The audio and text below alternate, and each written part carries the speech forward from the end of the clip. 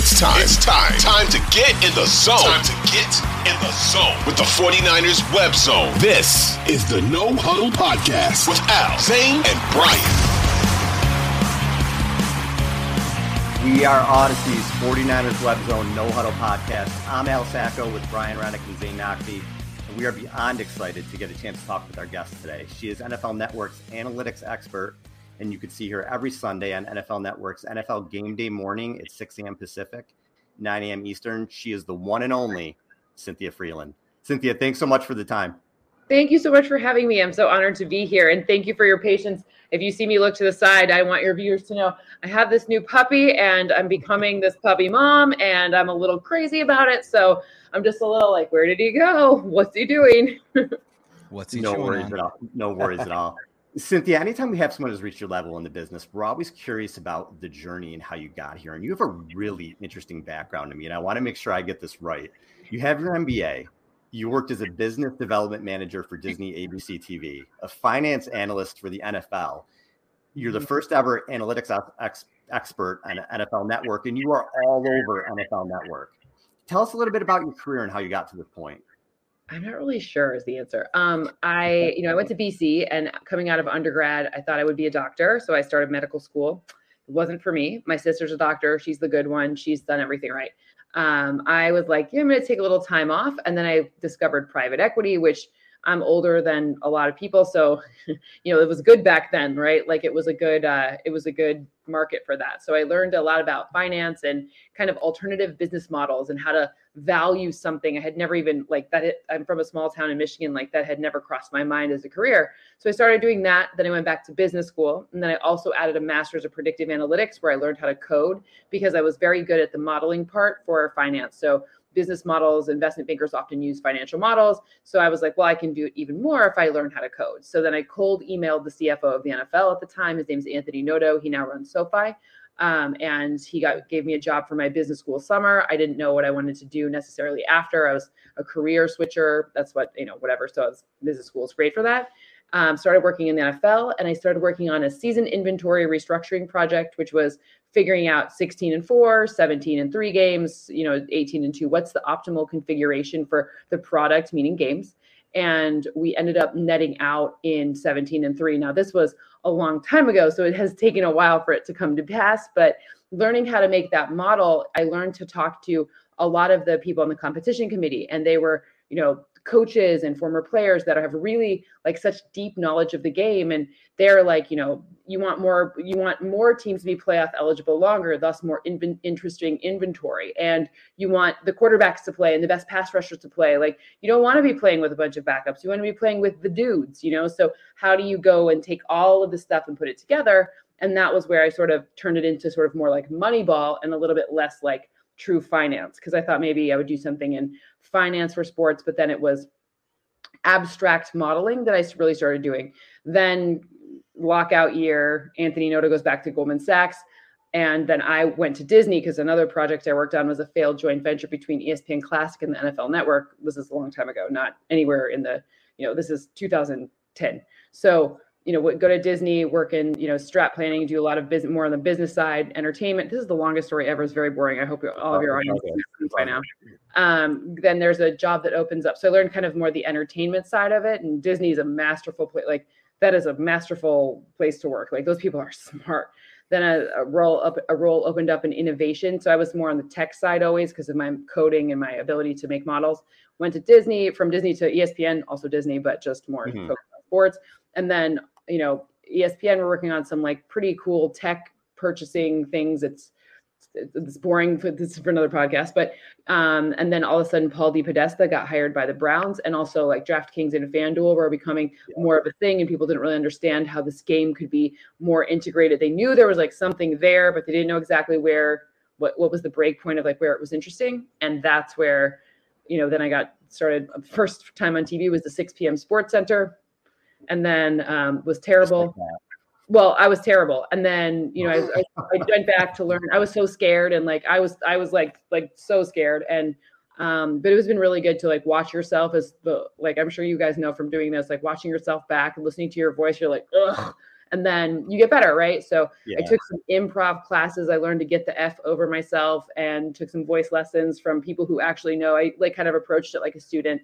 And then, you know, the rest is sort of history. And in 2016, the NFL was like, come back home. Let's like make this thing that you started at ESPN, like come home to us at the NFL. Like, this is where you grew up. Like, come just do it for football. And that was really intriguing for me because football is my favorite. And I mean, it's obviously a more, you know, analytics are a little bit less, and especially in 2016, less defined in football than they are in other sports like baseball.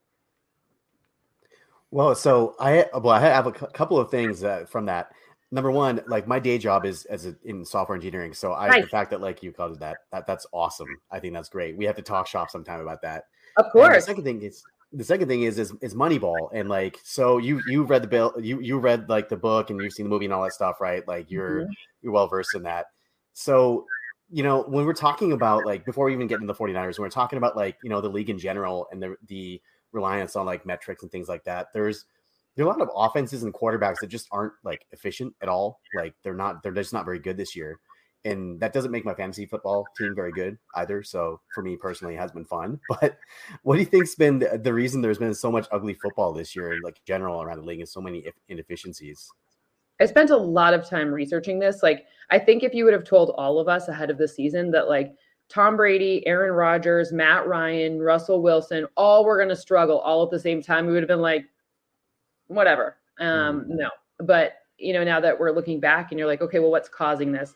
Number one is, you know, it's this confluence of like, there's a lot of big name players who switched teams this season, more so than ever that I've ever studied. So, I mean, maybe back in like the 40s that happened, but I can't go back that far.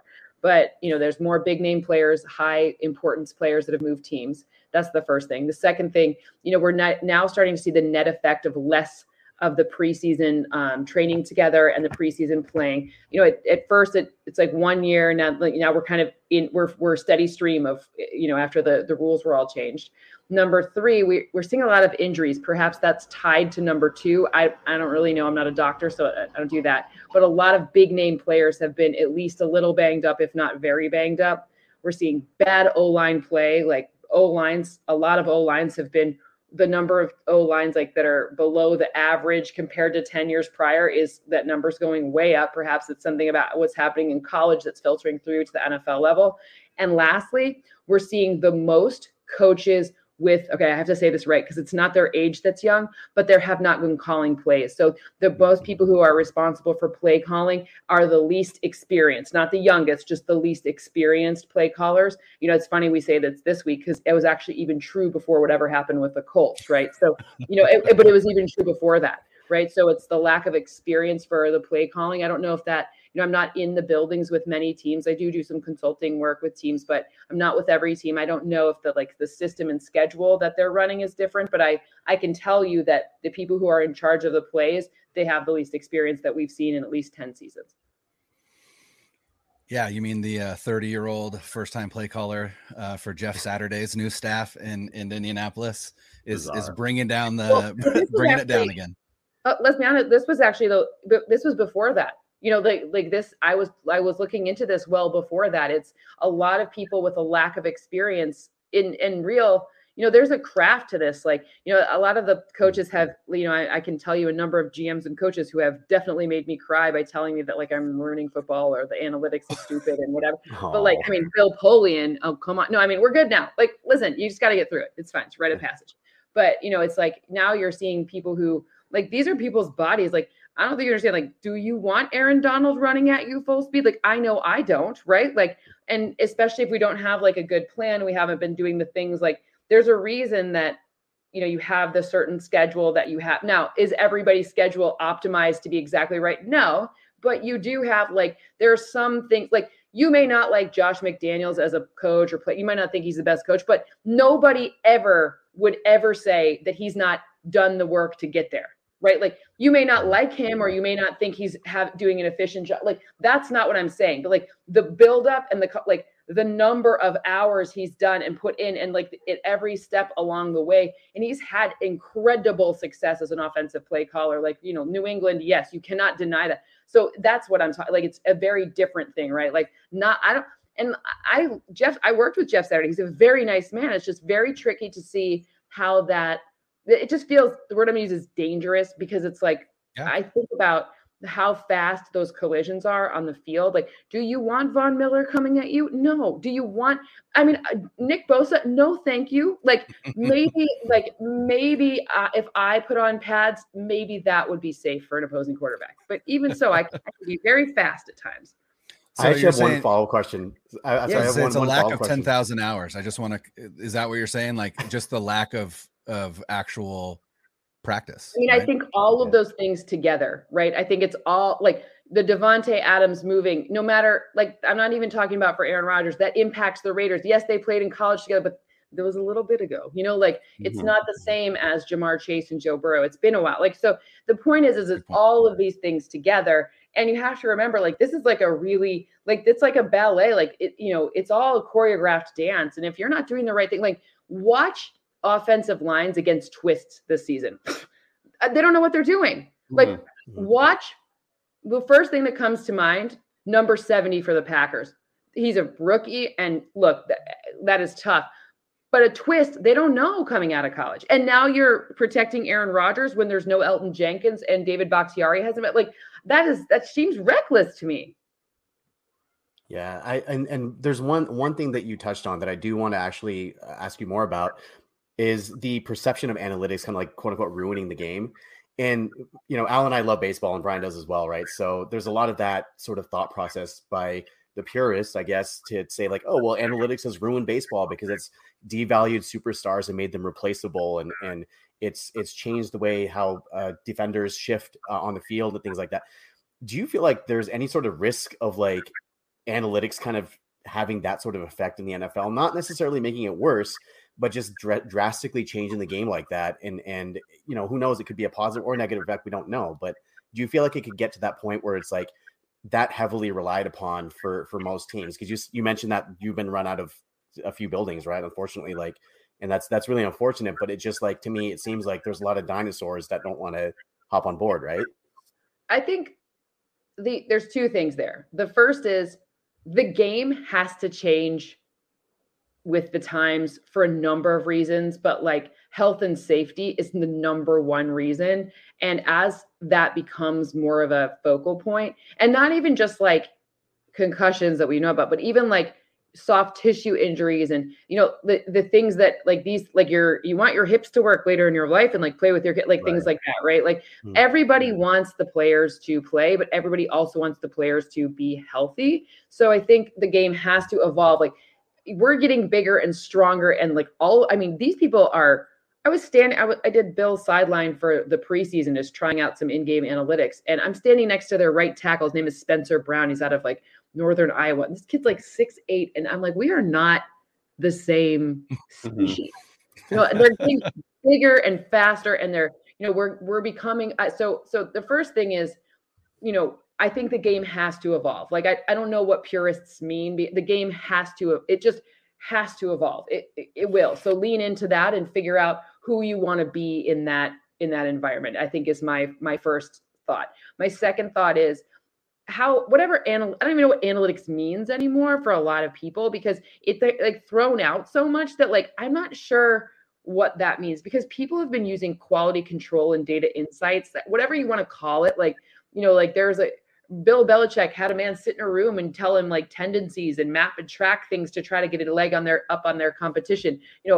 Procter and Gamble does data insight research on the next toothpaste you want to buy. So like, it's really like, it's a different word for like, it's just how you want to, like, if you want to blame something, then you can blame analytics, like fine by me, I whatever. But if you want to try to make good decisions, the point is to acknowledge that like, it's a tool in the tool belt. It's one of the factors that goes in. It's how you use it. To me, it's like, whenever you're talking to players about like their data and stuff, it's like, well, my goal is to figure out how you work best. Like, I want to win football games. Like, if I can figure out like that you do this kind of thing really well, it's not saying you can't do something else well. Like, I'm 5'6", I cannot jump very high. I'm never going to dunk a basketball. I'm never going to do that. But maybe I'm a nasty perimeter shooter. So maybe pair me with someone who can dunk really well. So I have like the right mix and complements of assets, just like Procter and Gamble would go through there. I don't know why I'm stuck on that, but like go through, all the different, like, we need some toothpaste. We need this chip. We need this, whatever. Like, these are our assortments that we want to have because it makes us the most money. He's like, I want the most wins. So I don't think it's something that's like, and on broadcast, you're like, the analytics say, and I'm like, number one, I don't know what the person's internal analytics people are saying for them to do first. And two, we're in media. So if we're saying like an average of everyone in this situation, you should go for it or not, then present it as such. But then say, but we know that this Chiefs team is so much more efficient passing than they are running. So blah, blah, blah, blah. Like, just say like, here's the average. And it's likely that the Chiefs are above the average on this, or, for the Niners, it's like, we know that outside zone rushing, like, there's something about Kyle Shanahan, like he puts his finger on a player and they're amazing at it, like whatever it is, right? Like, so you have to recognize like the profile of the Niners offense and the profile of the Chiefs offense, that's going to look different. It just is. So if you say, okay, the analytics, like our media model says that the average would be here, but we're the Niners and running usually works better again, like whatever, like just editorialize it where it makes sense instead of just being like the analytics say. No one liked math class growing up. They're not going to like it now. Yeah, I was gonna say that actually leads really well into the next question. And when we talk about the modern NFL and we talk about efficiency, a lot of what the experts in analytics, right? And that's a catch-all now, right? We just talked about what does that mean, but those that really study the game, we talk about like the Warren Sharps, right? Where they're really diving down into the data and really kind of parsing it out. And they talk about the relative inefficiency of the running game and how a lot of the modern NFL has shifted more towards, a passing league, also because the rules are a little bit more lax. But you see a team like the 49ers, which is the team that we talk about, and they've spent so much capital on the running back position, including this year with the trade for Christian McCaffrey. And do you feel like there has become almost a blind spot in the efficiency metrics for the running game to the point where maybe the 49ers are starting to exploit that a little bit? Or do you genuinely or generally believe that it is far more efficient to have an excellent passing offense than it is to have an excellent running offense?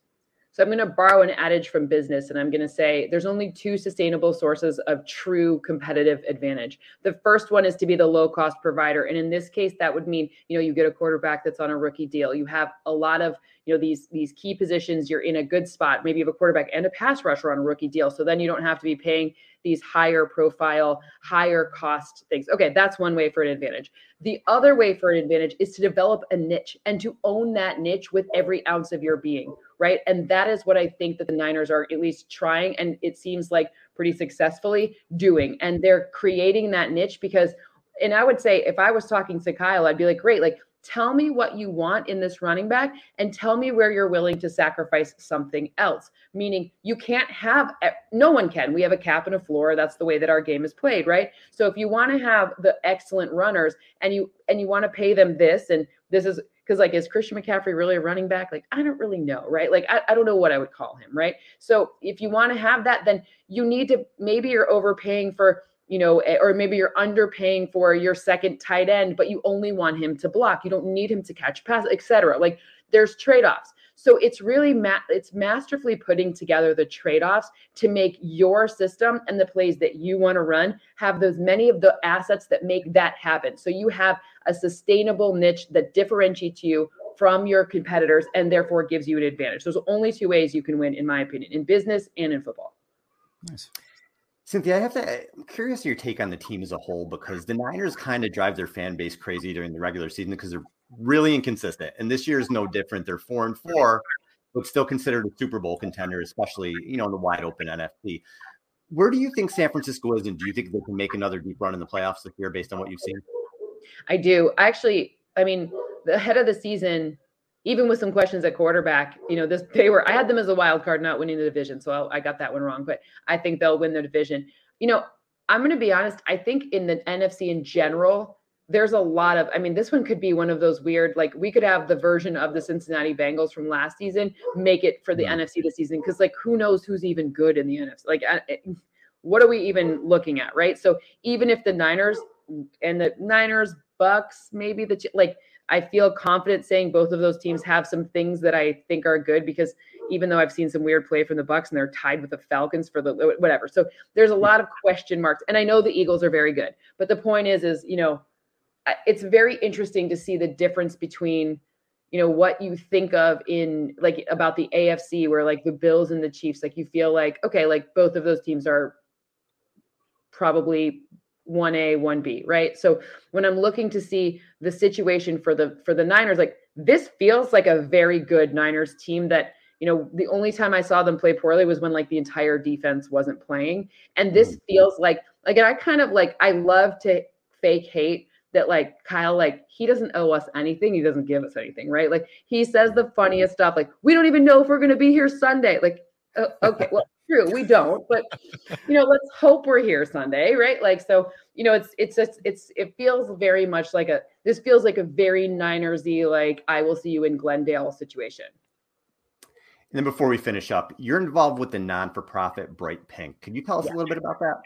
Yeah, so I think that the best thing anyone can do, especially like, we all know early prevention, detection, cancer, it is a massive, massive deal. I have a firsthand experience, and Bright Pink is actually focused on women's health. So breast and ovarian cancer, early detection, screening, and education. It's not about like anything else. It's about taking some responsibility and owning your ability to know about your risks, your risk factors, what you can do, and how you can help yourself through education. So it's a great, and they pair you with mentors, and there's a lot of really wonderful ways to kind of, especially if anyone, and how many of us don't know someone who's had to deal with some fallout from one of those two cancers.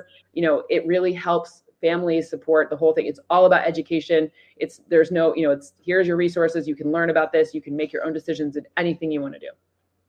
Cynthia, you are the best. We are huge fans, and we cannot thank you enough for the time. I just talked for like the entire time. I'm sorry. I'm like, would you like? That's why we had you on. Awesome.